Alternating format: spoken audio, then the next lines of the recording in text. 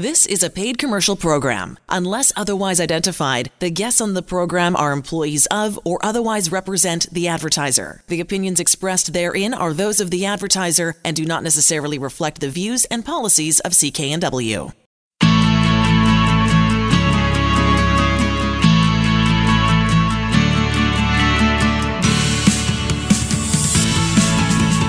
Welcome to Dollars and Cents. I'm Elaine Scollin, along with Blair Manton from Sands & Associates. They're experts in helping you get out of debt.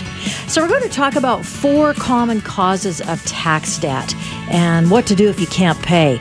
So when you file an income tax return, it could be a financial win if you're expecting a refund. I know I've been in that place every once in a while. Not very often, though, right? Do you get a bunch of money back? But it's a happy day, right? You get the check from the government. That's nice when they give you something back for a change, right? Absolutely. Now, the flip side of it can be pretty stressful if you're one of the thousands of Canadians who have unpaid tax debt. So that means I'm owing, right? Exactly. And Elaine, the first thing I'd love for people to understand is not filing a return because you think you owe them money is the wrong decision. So even if you owe the government money, they probably already know that. They generally have information from your employer or a bunch of information about you. And by not filing a return, you're actually in a worse situation than if you file a return and owe money. So our piece of advice for everybody is always file your returns every year. This is fascinating to me that Canada Revenue Agency last year disclosed that nearly half of the unpaid billions of dollars of tax debt that they are owed is from individuals, not companies, not large corporations, but just regular folks. Yeah, that was surprising to me. And I think if you asked even, any financial expert, hey, what do you think is the split of, is it 80% owed by corporations? I thought it was 80, 90% of the tax that is owed by corporations, who are deferring it or not paying or whatever. But no, it's 50-50. So CRA can see that there's a lot of folks who get behind on their taxes, and it's something they can take aggressive means to collect on, which we'll definitely talk about either in this segment or in a future segment. Right. But yeah, a lot of people in Canada, they end up owing the government money. So I think today's segment will be good to understand, why does that arise? Why do you end up owing money at the end of the year? Okay, you asked the question, why do we end up with so much tax debt? Like, what's going on? Yeah, and this segment, it comes from me seeing my clients and having them tell me, I wish I had done this differently, or wish I hadn't done this, or it didn't work out the way that I had anticipated. And the number one thing I find that people find doesn't work out the way they thought is cashing in RRSPs. So people are cashing them in when they shouldn't, or what is that? Yeah, and just to make sure we're all on the same page. Please. So RRSPs are, registered retirement savings plans. So these are the money that you can put away for your retirement. And then when you put it away, you get a tax deduction. It comes off of your income. Now, the challenge is that when you withdraw money from your RRSPs, those funds need to be added back to your income, and that can often trigger a balance owing. And the reason for that is when you withdraw your RRSPs, financial institutions, they will withhold a little bit of income tax, and it can vary a little bit from institution to institution and definitely from province to province. But very rarely is it enough, because your bank, as much as they might be able to predict, they really don't know your marginal tax rate. So if you're cashing in RRSPs and your bank is withholding, let's say, 20% of the amount that you withdrew, so you cash in $10,000, you get $8,000, they hold back $2,000 to the government, and that might be less than half of what you owe. If you're sitting in a 50% tax bracket, you might have to pay the government literally half of those RRSPs that you're cashing in, which a lot of folks don't think that far down the road. They just trying to solve the immediate issue. Right. And then when they cash in the RRSPs, it's at tax time next year. They see, oh my God, I've got a balance owing. And sometimes they repeat the cycle again. They cash in more RRSPs to pay that balance and then end up owing more in the following year. Right. So is it fair to say never a good idea to cash in your RRSP? Well, never is a tough thing, because there might be some times when it makes a whole lot of sense. Okay. So, let's think about if you've had really high income for a period of a few years, you've been in that 50% tax bracket, but then for this year, for whatever reason, you haven't been able to work, or your income is really low. In those cases, pulling out your RRSPs might make a whole lot of sense, because probably you need the money to live, first off. But then second off, probably your tax rate is a lot lower because you're not in that, you haven't earned as much income, so you don't have to give as much to the government. So there are times when it makes sense, but But I think one thing that I might put the never on to Elaine, just to give some certainty here, is I'd say never cash in your RRSPs to pay debts unless you've spoken to a trustee first and you understand that these are actually protected assets. Exactly. And I'm glad you brought that up, because that's what I was thinking. They're protected. And that was a surprise to me when I first learned that. Yeah. And I'm so thrilled on this show, Elaine, 'cause I think we've got some brilliant listeners out there that fewer and fewer people are coming into my office and saying that they've cashed in their RRSPs. Good. Before we started doing this show, one every couple of weeks, I'd be, a little bit despondent internally and not trying to make the person feel too bad, but explaining to them, you did something you didn't have to do. And it seems like word is finally getting out. You can protect RRSPs. Yeah, it's an automatic reaction for sure. You're in debt. Where have I got some cash that I can get, so-called disposable income? That might be what you think, and then using it. Mm-hmm. Okay, so working multiple jobs. Yeah, definitely. This is probably the number 2 thing that I see causing people to go into tax debt. And it's a case of you're trying to do the right thing, but sometimes it can come back to bite you. And what that can mean is in Vancouver, a lot of people need more than one income to make ends meet. Maybe they can't get full-time hours at one job, or even full-time hours aren't enough to pay, rent and living expenses and things like that. Now, the challenge is when you sit down with your employer and you figure out what your average income is going to be, and they set a certain amount to withhold your taxes, that's basically set up. You shouldn't have a balance owing if you only work that job. But when you add a second job, it's often the case that that second employer doesn't know anything about the first employer, right, and the taxes they're going to withhold are assuming that this is the only income that you're going to have. And again, the more income in Canada you earn, the more on a percentage basis you have to give to the government. So it's very likely that that second job, even though you think you're adding to your income every month, at the end of the year, you might have a pretty significant tax bill because a bunch of that income should have been remitted to Revenue Canada. Got it. Okay. So the solution there is just to be transparent with both employers. So, go to your new employer and say, you know what, here's my base income level from my day job or whatever other job, and here's the amount of tax I need to get withheld. And your employer will work with you. They'll hold back whatever it is. And let's say they hold back too much. Well, you've just got yourself a tax refund for next year. You give the government an interest-free loan, which we know is not great, but it's better than the alternative of actually having a balance to clear. Do you have any statistics in your head offhand about the number of people who come to you for assistance who are self-employed? Like, is there sort of a percentage? There must be. Oh, yeah. What kind of percentage I'd say it's probably between 20 and 30% of folks. Okay, so being self-employed is a significant sort of category then as part of this. Oh, exactly, Elaine. And that's our third thing we're going to talk about today is just being self-employed. You really have to step into the shoes of CRA. You have to be your own accountant. You have to calculate the amount of income that you're going to earn. You have to forecast the amount of taxes you're going to have to pay. And ignorance, unfortunately, is not a defense. Not an excuse. CRA doesn't require you to have any education to be a small business owner, but they assume that you're going to know everything there is to know about remitting taxes and CPP and EI contributions and all of those things on a monthly basis. So when you're self-employed, nobody's remitting those things on your behalf. So is there the number one best place to go to for information when you're self-employed to sort of make sure that base is covered? It's kind of funny, but I'd send you to CRA's website. Okay. It's actually a great resource. Oh, they want people to comply. They want to be as helpful as they can. It's been amazing to me how easy it is to set up an online access account. You can access your past year's tax returns, your tax slips, and things like that. Okay. So being self-employed, there's a ton of resources on CRA's website that will help you, basically crack that nut and understand exactly what you need to do to be self-employed. Good. One thing that you've got to be careful of too is I meet with a lot of people that are self-employed and they say, I make lots of money, but just not enough to pay CRA. And at the end of the day, that means that you're actually not making money because what you have to do is you can't treat these tax payments as discretionary, something that you can either do or not do. Physically, CRA is not going to come and take the money from you now, but they are going to come and take the money in a few years if they don't get these remittances on a regular basis. Yeah. So it is the case that if you're not able to pay CRA, pay yourself, pay your expenses, then you don't have a viable business, unfortunately. And that's a discussion, it's a very gentle and delicate discussion you have to have with folks. And oftentimes there's ways to figure out what's going wrong with their business and how to fix it. But if the only way the business can survive is by deferring payments to CRA, it's really just you're delaying the inevitable, unfortunately. Okay. What about the GST, not remitting GST? And I know that well, I do know that can cause problems. Yeah, absolutely. So GST, again, similar to when you're self-employed, it's just another type of tax that you have to collect. And not everybody has to collect GST. So obviously, speak to your accountant, to your bookkeeper. Your mileage may vary, but self-employed individuals who earn more than $30,000 in revenue are required to register with CRA and to get a GST number.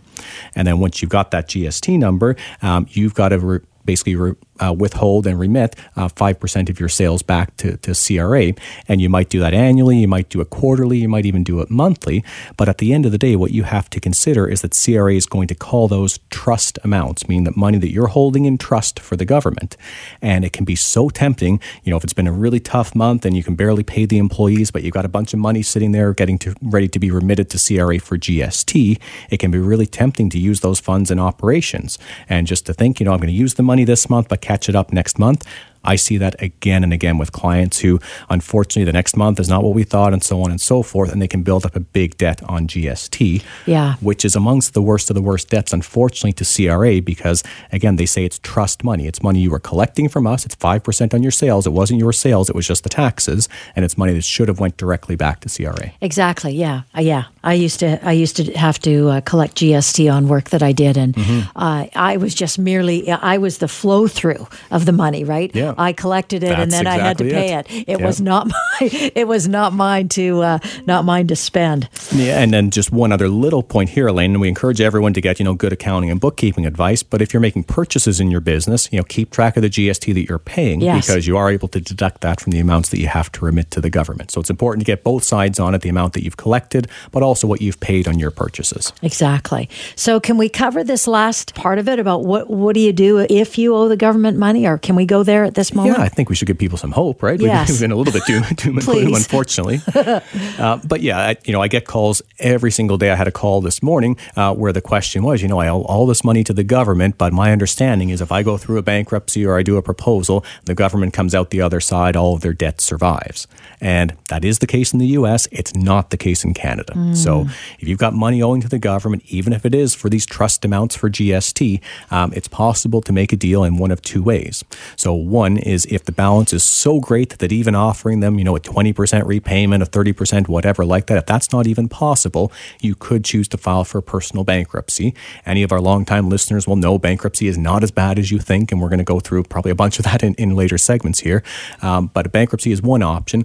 A better option, or definitely something at least folks should try, is to try to make a consumer proposal. You can do that on tax debt. You can do that on just about any consumer debt under the sun. You usually offer up in the range of 20 to 40% of the debt outstanding, no additional interest, and nobody can bother you while you make those reduced payments. Excellent. And I do want to mention as we close off this segment that to come and see you, my first appointment to see you to sort of lay out my situation, that is a free consultation that Absolutely free.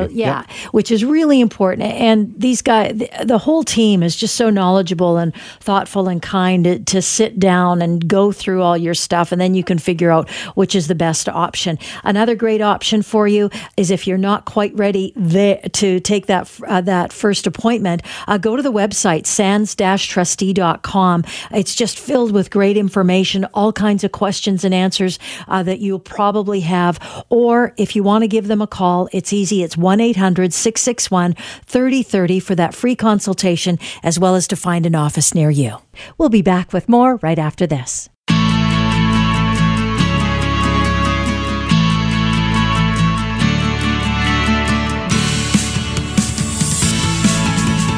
Welcome to Dollars and Cents. I'm Elaine Scollin, along with Blair Manton from Sands & Associates. They're experts in helping you get out of debt. So from bank loans to consumer proposals in Canada, there's a number of different ways a person can choose to consolidate their debt. And consolidation options can vary a lot. Before signing on to any debt consolidation program, there's a number of very key questions that you need to ask and that need to be evaluated. And it's important to be able to advocate for yourself, as well as have, your own sense of awareness of your rights and remedies. So let's talk about debt consolidation, because I know that what it means in Canada, or at least how it's advertised in Canada, is different than what we see in the United States when it comes to debt consolidation, right? And the rules around it. Yeah, it's one of those terms where it's so attractive, right? Because at the end of the day, this is what a lot of people are looking for. Debt consolidation means that you're putting all of your debts together. So rather than having, 6 or 7 payments to juggle, different due dates, different interest rates, so on and so forth, you've got one payment that you're going to make each month. And then ideally, you've got one payment that's going to save you some money. So quite often with debt consolidation, there's either a lower interest rate or sometimes there's no interest, depending on the options that you go with.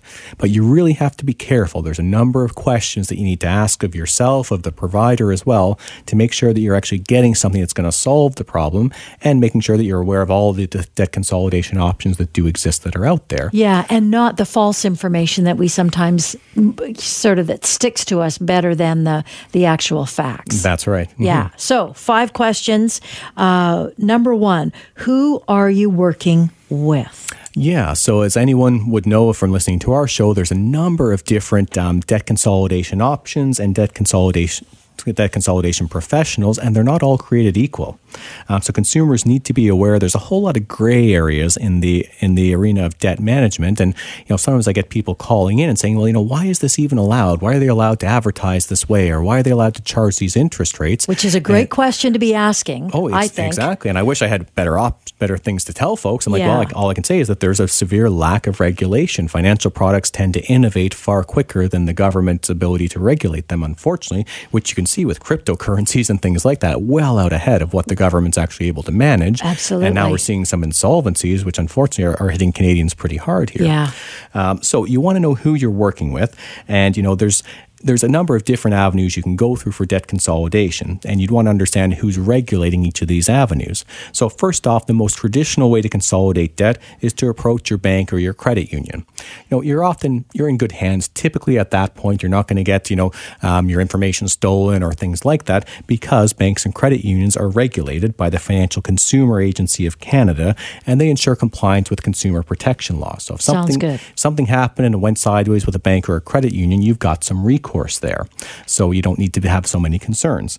If you're dealing with a debt repayment agent or a debt pooler, that's a term you might not be as familiar with, but they often brand themselves as credit counselors, which we'll talk about in a second here. Okay. But they're overseen by the Consumer Protection Act of BC. So since about 2016, there's been some regulation there. All right. So it could be a bank, it could be a debt pooler. Another is a credit counselor. Now, this is where I think there's huge amounts of huge lack of regulation because there's no requirement on who is or who isn't a credit counselor.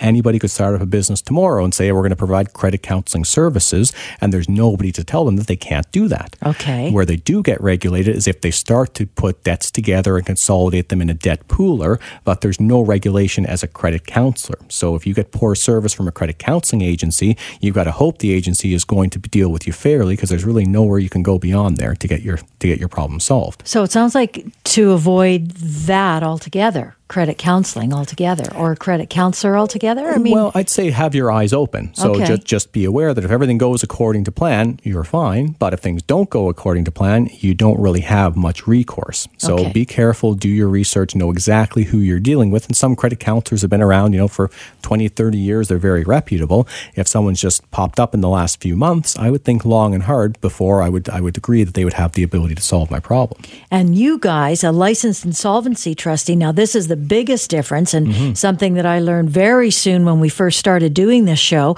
was you guys are completely regulated. That's right. Federal law governs you and what you can do. Yeah, I'm overseen by Industry Canada. The Office of the Superintendent of Bankruptcy is one of the key bureaus within that ministry.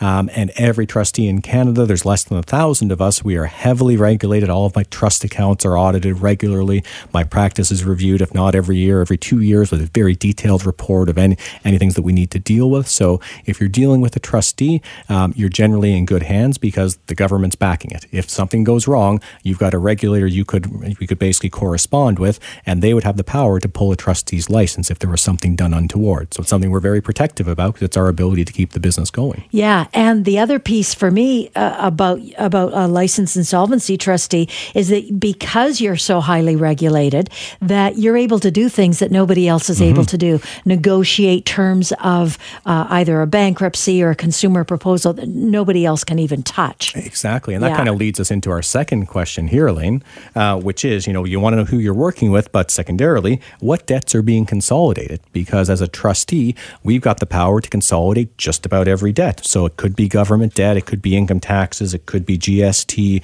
it could be student loans, it could be a leased vehicle, for example, where you want to return the vehicle, but there's going to be some damages there at the end. Those items typically can only be dealt with a trustee. The government's not going to work with a credit counselor or anybody else like that.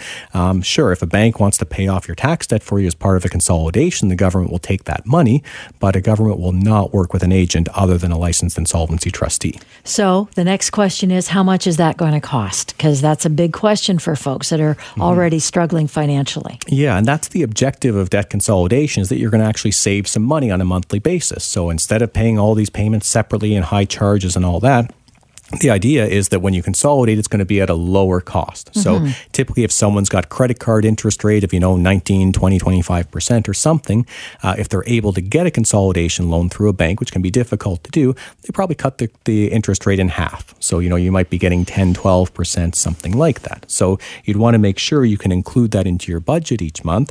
But you'd also want to understand, are there other costs on top of that? Is there any administration or registration charges? What happens if you have to miss a payment or postpone a payment or things like that? There can be a bunch of additional costs you'd want to look really closely at and see what you're paying to get this consolidation. And if I was to go to a licensed insolvency trustee to look after this, how do you explain that payments? Well, it's pretty straightforward. We figure out what can you afford to repay on your debts based on your budget, and there's no cost to you to use the trustee. So if we've determined that out of your $20,000 debt, you can afford to repay $6,000 or $7,000, the trustee gets paid out of that repayment amount, and the rest goes to your creditors. So it's a much different avenue than having to pay back all of the debt plus some additional charges on top. Good. So what else is in the fine print? I like that you included that as one of your questions. Yeah, something you really want to be careful about, especially if you're consolidating through a bank, is are they asking you to pledge any security, meaning any assets that you have, because then you're giving the bank the right to seize those assets if you don't pay off the consolidation, or even more importantly, do they want somebody else to sign on the dotted line? Do they want a co-signer?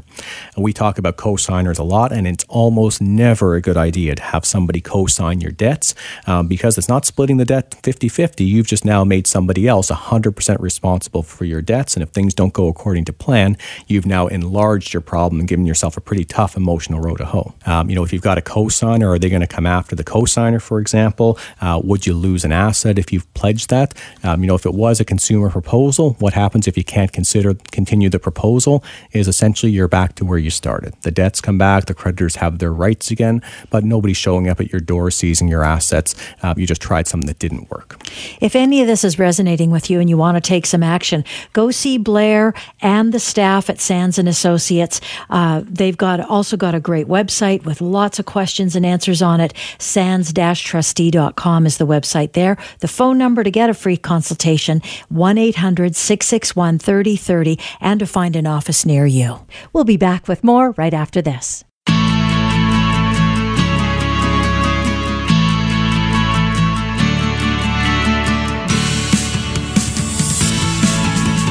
Welcome to Dollars and Cents. I'm Elaine Scollin, along with Blair Manton from Sands & Associates. They're experts in helping you get out of debt.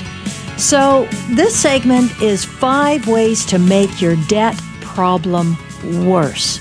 So this is the list of all the things not to do. Yeah, this is how not to solve your financial problems. So as attractive as some of these things might sound, these are the things when people call me and I explain the facts, they say, I probably shouldn't have done that. I'm like, yeah, if you had known, maybe you wouldn't have wanted to do that. Yeah. And the surprising thing about this segment and the items in this segment is that you, at first blush, you'd go, that sounds like a good idea. That's right. Like, yes. Why wouldn't I do that? Exactly. Sometimes, common sense kicks in and it just, of course, I want to preserve my assets, but you don't realize there's some laws, some regulations, some things that can really make it more of a headache than what you think you're getting a benefit from doing. So the number one, transferring assets. Sounds like a good idea, Blair. Well, let's think about this. So, I have people calling me often. They say, I've got a bunch of these debts and then I've got an asset. And, let's say it's, some savings or it's a piece of real estate or something like that. And they're saying, well, can't I just transfer that to my brother, my sister, my spouse, my kids, and, then go bankrupt on, I've got no assets. They can't do anything to me. So we're protecting our assets by transferring them. That's right. So it sounds attractive, and I can definitely understand, you see something and maybe it's been a piece of property's been in the family for a long time. It's only in your name, but you feel, morally it's owned by everybody here. But if you're in a situation where you're unable to pay your debts, the last thing you should be doing is transferring assets out of your name. And a couple reasons for it. Yeah, why? Because Yeah, well, first off, if you do sell an asset at undervalue, so this means if you're going to transfer an asset out of your name, as long as you get fair market value, nobody's ever going to have an issue with it. So, if you got a vehicle or some savings or a piece of real estate, if you get it appraised, get a realtor evaluation, then you do a private transaction and you take the money and pay the debt, there's no issue. But the challenge is usually people want to transfer an asset out of their name for no money or for nominal consideration. $1. Love and affection, something like that, yeah. right? And at the end of the day, you're actually creating a problem for yourself and for the person that you've transferred that asset to. Okay. Because from your point of view, you've now done what's called a fraudulent conveyance. Yeah. And fraudulent is a bad word, and it doesn't mean you had any fraudulent intent. You didn't have to intend to defraud anybody, but if the effect is that suddenly you were able to pay your debts with this asset, but now you're not able to pay your debts without it, then there's been a harm that's caused the people that you owe money to. They're now not going to get that paid back. So if you end up having to deal with your debts, if your creditors were to sue you, to take you to court, for example, they could go and recover any property that you had transferred out to someone else's name.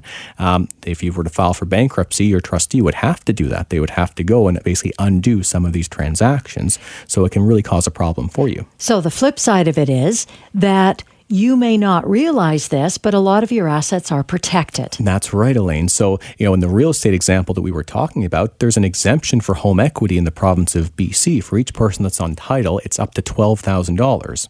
So if you had a piece of property and maybe there's, $15,000 of equity that's in there, if you hold on to that piece of property, if you had to go into bankruptcy, you're not having to give up all of your $15,000 of equity. The government allows you to keep $12,000 free and clear. And at that point, it's a $3,000 difference is what essentially you would have to pay to buy back that piece of property after your exempt value. Okay. So again, I know it appeals to folks because you want to protect things, but you've got to realize that if you're not able to pay your debts without that property, you've got an obligation not to transfer assets out of your name until you get some really good legal advice. Again, there can be intricate situations. Sometimes assets are held in trust, but for the most part, speak to an expert before you start moving any assets around if it's a situation where you're not able to pay your debts. Now, this next one is kind of a no-brainer, but it also is, like a quick fix, right? You feel like you're making a quick fix here, using credit to pay that debt. Exactly. And this almost everybody that I've seen, they do this for some period of time. It's you get some money off of one card and you pay a minimum payment on another card, or maybe there's a balance transfer and you take advantage of that and then you live off the other card for a period of time. But all you're doing is you're just cycling through credit on a monthly basis.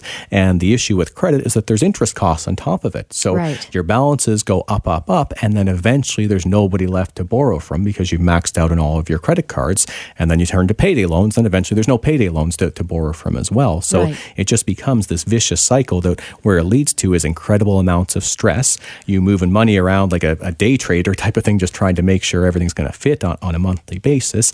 And it doesn't lead to any happy outcome. You're just borrowing more on a monthly basis. And you know this because of all the people that you've helped over the years who have done this kind of thing, thinking that they were doing the right thing, not wanting to just all the stuff that comes with being in debt, being embarrassed and ashamed and all that stuff. But folks do this, and it's just a huge pickle as a result. And that's exactly right. Yeah, and oftentimes, again, what's going on. You can see on a long-term basis, hey, I'm not going to be able to do this forever because I'm going to run out of room on my credit. So it becomes, even a cause of depression and despondence that, you just don't feel like there's any upside when every month you go further and further into debt. Yeah. So if you find yourself, you're only able to cover your expenses by using credit, or you're paying one minimum payment with a credit card advance from another, that's a huge warning sign of something. You're not solving the problem, you're making the problem worse at that point. And that's when you go to you. Ideally, yes. Yeah. So the third one, bringing in more borrowers. So getting somebody else to give you a hand. Yeah, so when you co-sign a debt with somebody else, now a lot of folks think, okay, we're just splitting the debt. If it's $1,000 debt and you co-sign it, hey, the worst case, I'm on the hook for $500 because you're 50-50 liable. Right. That is not the case. No. So it's what's called joint and several liability, which means if you co-sign that $1,000 debt, if the person doesn't pay, you're on the hook for the full $1,000, not just half of it. So you've really got to be prepared that if you do bring in another borrower, what we often say is you've now just enlarged the problem. You've now made somebody else a factor in your debt situation, and emotionally that can be very difficult, but also it can really stop you from taking the option that you probably should take because of the impact it's going to have on the other person. And what I mean by that is I meet with a lot of folks who were ready to do a consumer proposal. We're ready for them to pay off, 30 cents on the dollar, everything's happy, but then we realize, oh my God, one of these debts is co-signed, and then the person can't proceed with the proposal because morally they feel obligated to keep this co-signer basically whole. They feel like they got to pay the co-signer back. Right. Because if that person does a consumer proposal, I can make sure they've only got the responsibility to pay back the 30 cents on the dollar or whatever, but the bank is going to go to the co-signer and well within their rights to do so to demand 100% of the debt repaid. And that's sort of probably the last thing you want is to impact the person who helped you out in the first place. That's it, right? They've done something nice for you. And, when you've got that co-signed debt, you never thought you wouldn't be able to pay it back. But life can intervene and it can remove all of your flexibility to deal with your debts if you know that, again, mom or dad or brother, sister or friend is suddenly going to be on the hook for the debt that you just asked them to co-sign, hoping that you would never have to need that. Now, you often caution me when I use the word never, but this is probably an okay place to use that word. You never want to get somebody to co-sign. Yeah, the way I say is, when is it wise to co-sign for somebody else? Almost never. Almost never. I could think, okay, if it's it's their last year of school, they're going to be employed and they need you to co-sign on a small student line of credit. Okay, maybe you take a little bit of a risk, but you know what you're signing on for. You know that you got to be prepared to pay that back 100 cents on the dollar. Yes. But in most other cases, it seems like a co-signer is sometimes brought in at the 11th hour. The bank's willing to consolidate all of these debts. Oh, just the last thing they need is a co-signer. And it seems like, this is just, dotting the I, crossing the T, where fundamentally this has just changed that whole consolidation and removed all the risk from the bank if they've suddenly got another pocket to dig into. Right. And legally can do that. Exactly. It's not like they're doing anything bad or nothing wrong. Nefarious. They're well within their rights to do so. Yeah, and you signed on to that. Mm-hmm. Ignoring your debt. Number 4. Yeah, again, a lot of these things people will cycle through for a period of time. And, it's human nature sometimes when the pain is just so great that we can bury our head in the sand, we can ignore things, hoping that they get better on their own. And the challenge with money problems is, unfortunately, they don't get better, they get worse. Right? Because there's interest charges every month. There's often, additional charges for missed payments or delinquency fees. And then suddenly they get the collection agents involved and it can be pretty tough to ignore them. So ignoring the problem is never a good idea. What you'd want to do is make sure you're opening your mail on a regular basis because sometimes your creditors will have taken steps to sue you or to take aggressive collection actions against you. And if you've got no idea about them, talk about getting hit by a truck and suddenly if your paycheck is going to be, 30% lower than it was the day before because you didn't know that you were actually getting sued by your creditors. Got it. So you got to take a deep breath. Sometimes I have clients bring in stacks of unopened mail to their first meeting with us. That's fine. I don't mind. I got a good letter opener. We'll go through it all and then we'll figure out what the problem is. But even having that stack of unopened mail, that can be just something that sits there and it intimidates you and it makes you feel bad. And you're not, fulfilling your responsibilities, but you just don't want to see the bad news. So ignoring the problem, never a good idea. It often gets worse. And most of the time, I'd say actually all the time, people don't regret coming in to see a trustee. They regret waiting. Okay. They say, why did I suffer for so long? Why did I let things get so bad? So instead of ignoring it, just pick up the phone, give a trustee a call. You'll be happy you did so. Now, the last one is giving up. And I'm sure that you've talked to lots of people who have gone there. Mm-hmm. Or at least dabbled in that pool of giving up because it's a tough one. Yeah, money problems can be all-consuming. Depending on the type of person that you are, sometimes most of your identity can be built into, your financial stability or your job, your profession. And if suddenly something happens, you lose a job, you get sick, and your financial stability is gone, you can really feel hopeless for a period of time. Especially in this kind of society, in this corner of the world, mm-hmm. right? A lot of our stuff is tied up with who we are, what we do, how much money money we make, what we have. Oh, exactly. Even from a senior citizen point of view, sometimes a lot of their social life is, going, not to the casino, for example, but going to, to a social event or to a club or things like that, where there's might be just a nominal cost. But if you can't do that anymore, well, then there goes your social aspect as well. So it can be at, many different generations in life. So, what I would say to folks, anybody listening, is that you're not alone. You've got to realize every year more than 120,000 people in Canada work with a trustee to restructure their debts. Probably people in your life that you care about, that you respect completely, they've probably been through something like this. It's about 1 in 10 Canadians over the course of their lives is going to have a debt problem. And the less judgment we put on ourselves, the better that we can even help others. Excellent. Is there anything else you wanted to add in this as we kind of wrap up? I think we talk a lot, Elaine, about how important it is to really get the right advice at the right time. So, making the call before you think you need the help is great. Even having a friend or family member to make an initial call for you and ask a couple questions is good. I would say if you've got someone in your life that you can see is suffering, just try to nudge them along a little bit.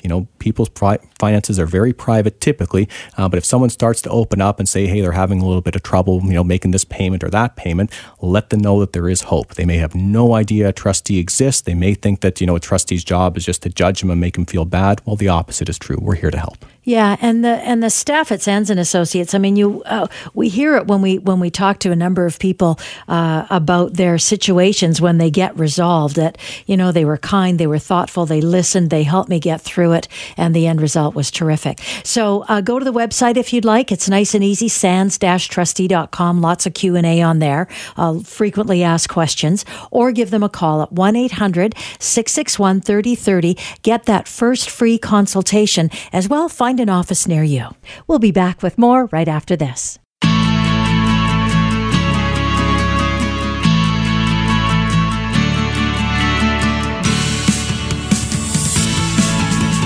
Welcome to Dollars and Cents. I'm Elaine Scollin, along with Blair Manton from Sands and Associates. They're experts in helping you get out of debt. So this is interesting, Blair. New data says that we are not being very good or prompt as prompt as we have been in paying our credit card debt. Mm-hmm. And there's who's collecting this data? The folks that know, Equifax. The credit rating agency. Interesting. So 2017, what did they say? So it was approximately 59% of Canadians in 2017. They paid off their credit card balances in full each month, which is the best practice, right? Carrying a balance on a credit card usually means there's something wrong, and it was good to see, 59% of Canadians, they were paying everything off every month. That's huge. That's almost 60%, and that's awesome. Yeah. But in the past year, that number has declined. So now it's down to 56%. So, not huge change on a percentage basis, but if you think about it, that's a lot of people. That's tens of thousands of Canadians who used to be able to pay it off every month who aren't. And, that's getting closer to 50-50 where people are carrying balances as opposed to paying it off. And the fact that consumer debt just continues to increase. So consumer debt excluding mortgages went up by 5.2% in Vancouver last year, which was the highest amongst all Canadian cities. And I want to point out, you said excluding mortgages. That's right. So this is for stuff? This is credit cards, lines of credit, student loans, everything other than a mortgage and a car loan, because sometimes car people think... car loans aren't included in that's that right. either. Okay. Sometimes people think, in Vancouver, it's all the mortgage debt because the houses are worth so much and all that's that. What but I thought. This excludes that. That. In Vancouver, it's a very expensive place to live. Any of our listeners are probably nodding their head and saying, what I have to pay, for rent, for hydro, for meals, food, everything like that. Fuel it goes up. for my car. Exactly. Yeah. Most expensive in Canada. Yeah, exactly. Mm-hmm. Okay. So then we go to, what do I pay, or what can I afford to pay when I am paying my credit card back? Mm-hmm. And we've talked about this before, but boy, oh boy, it's so worth repeating. That minimum payment number on the statement is... It just shouldn't be there. They shouldn't be allowed to print that number. Yeah, if you're giving yourself solace or getting solace from someone else, they say, as long as you're paying the minimum, you're doing just fine. No, you're not. Paying the minimum is a recipe for you being in debt for many, many years.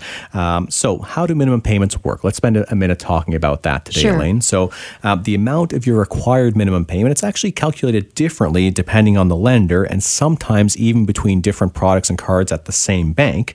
Your credit score and your credit credit history can actually influence the interest rates and the credit cards that you're offered that might have different minimum payments. Didn't know that. So for the most part, minimum payments each month, they're somewhere between 1 to 2.5% of the total account balance, which again, that's a wide variation there. It is. But also, that might barely cover the interest charges that are accumulating.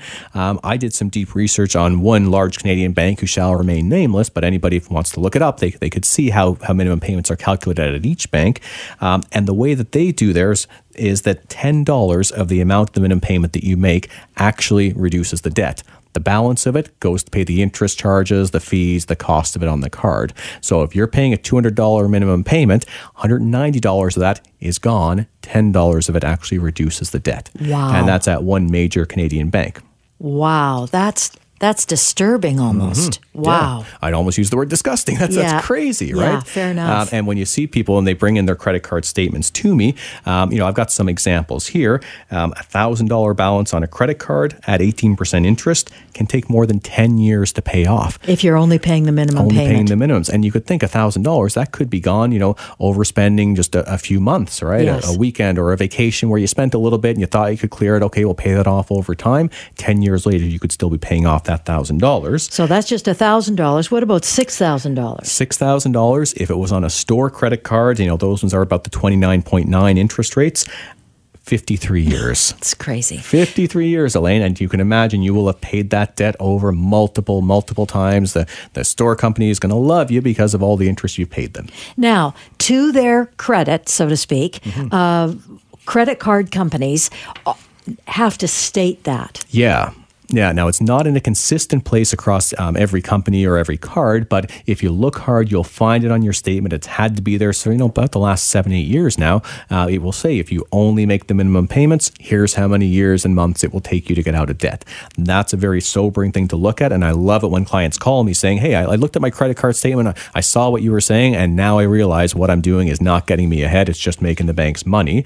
It's preserving good credit, and that's a whole other segment here. You can preserve great credit just by making your minimum payments, but 53 years to pay off $6,000, preserving great credit is not worth that. Now, do you want to talk about the disclosure rules for credit card companies? Because it's just a little small sentence here. Oh, that's just what we were mentioning about. Okay. Yeah, just all right. So there's disclosure. No just that specific thing, because I was thinking, okay, is there something new here I need to pay attention to? Yeah, no, it's been around for a while now. No, that was a pretty big shift. And since then, all the information is there for consumers. But again, it's not in the big bold. What they're going to say is this is all you need to pay just to keep this thing going. Exactly. And that's usually what people are going to pay. So have you got some tips for folks using credit cards? Because one, we know they're incredibly available to us, new ones, old ones, regardless. Have you got some tips? Yeah, a couple things. First off, if you can't pay the balance in full right away, obviously think twice before using the credit card. So understand, your debt isn't what you're worth. It's what you owe. It's actually working against you. So when you put something on the card, unless you can pay it off, you're really impacting your net worth negatively. But a couple things that I can see people get misdirected at is rewards programs. So a lot of these great cards that are out there, they might be the platinum this or the travel that. They might have what seems like a very good rewards program. And that might encourage you to charge a bit more than you normally would because, my God, I'm going to get some free flights out of this or free hotel rooms or things like that. But you've really got to look at the numbers. And I've done that. Rewards programs are normally about 1% of what you spend. So if you spend $100 on the card, the value, so to speak, of those rewards that you're going to get back is about 1%, so about $1 back. If you spent that $100 on the card and you don't pay it off, over the course of a year, you're going to pay about $24 in interest. So you got a $1 benefit and you paid $24 in cost for it over a year. That doesn't make any sense. Even in the space of a month, that $1 benefit, if you don't pay it off, the interest rate, again, on that $100 is about $2.40. So you're doubling the cost to get a reward. And again, all we see is the reward. We don't always see the cost, but be very, very careful with credit card rewards programs. It's a very easy way to run up your debts thinking that you're getting value, where the value that you're getting is quickly outweighed by the interest that you're paying. Okay. What about cash advances? Cash advances, just say no. Yeah, because I get offered that a lot on various cards. Now that's when you get the set of checks and all that. Well, there's a couple of things. Those ones are the balance transfer. So we'll talk about those too. So, and they're not all they're cracked up to be either. So on cash advances, the two quick things to keep in mind. So first off, the interest on a cash advance can be significantly higher than what you're paying on the card, sometimes as much as 10% higher. And the benefit of a credit card is normally you get those days of grace. You make the purchase, credit card bill comes in a couple weeks, it's due a couple weeks after. You might have, 3 or 4 weeks of interest-free money there. When you do a cash advance, from the moment you take out that money, you're paying interest. Okay. So really not great. And when you look at a balance transfer, Elaine, the issue there is there's often a transaction fee. Sometimes it's 1 or 2% is the transaction fee, so that can get expensive. And then you will have to make sure, the rate is going to save you to offset the transaction fee, but be very careful because there's a lot of things in the fine print about charges. I don't even read the stuff. I just, and away they go. Don't touch them. Yeah, I think the last tip is to make your payments on time because if you think your interest rate is high now, just wait until you go delinquent because they've got a special interest rate at that point, and it's kind of funny. If you're having trouble paying the debt now, why don't they jack up the interest rate and you'll be have more difficulty to pay it, but that's often what happens. So if you don't make the payments on time, things can get even more expensive. Now, in our last minute or so, let's talk about strategies to pay off the credit card debt. Yeah, let me talk about 2 ways to do it. So, one is the idea of putting all of your debts on a single sheet of paper, making sure you cover the minimum payments, but then ranking them by highest interest cost first. And you've got to decide how much extra can I devote to my debt repayment each month, and whatever extra you can devote beyond the minimum payments, put it against the highest interest rate first. So you want to knock off the one that's most expensive and then work on down the list. Okay. And that's assuming you're able to pay all your debts off in full. If that's not your situation, as any of our listeners would know, speak to a licensed insolvency trustee. We're pros at dealing with credit card debt. We can often reduce it very significantly doing a consumer proposal that does not require you to go into bankruptcy. Now, if you're wanting more information, go to the website sands-trustee.com. There's just a lot of frequently asked questions and great responses on things that you can do now. Or if you want to go see someone, that's easy to do as well. I've got a 1-800 number here. It's 1-800-661-3030 to get that consultation as well as to find an office near you. The proceeding was a paid commercial program. Unless otherwise identified, the guests on the program are employees of or otherwise represent the advertiser. The opinions expressed therein are those of the advertiser and do not necessarily reflect the views and policies of CKNW. Hi, it's Shauna, and I might be a bad parent because my kids think French fries are vegetables. Hey, it's Ryan, and I might be a bad parent because I went out for wings when my wife was in the hospital after giving birth. Johnny here. I might be a bad parent because in my house, the tooth fairy gives pocket change. But we're not alone. Len emailed us and said his 6-year-old daughter's Tarzan moment going from love seat to lazy boy by curtains made him more proud than any dance recital. And Andy left his 2-year-old at the rink. All right, guys, I'm sure we're not alone. Like Andy's kid. For stories and confessions like this, make sure you check out our podcast. It's called Bad Parents, and it's available wherever you get your podcasts. I left a glove at the rink.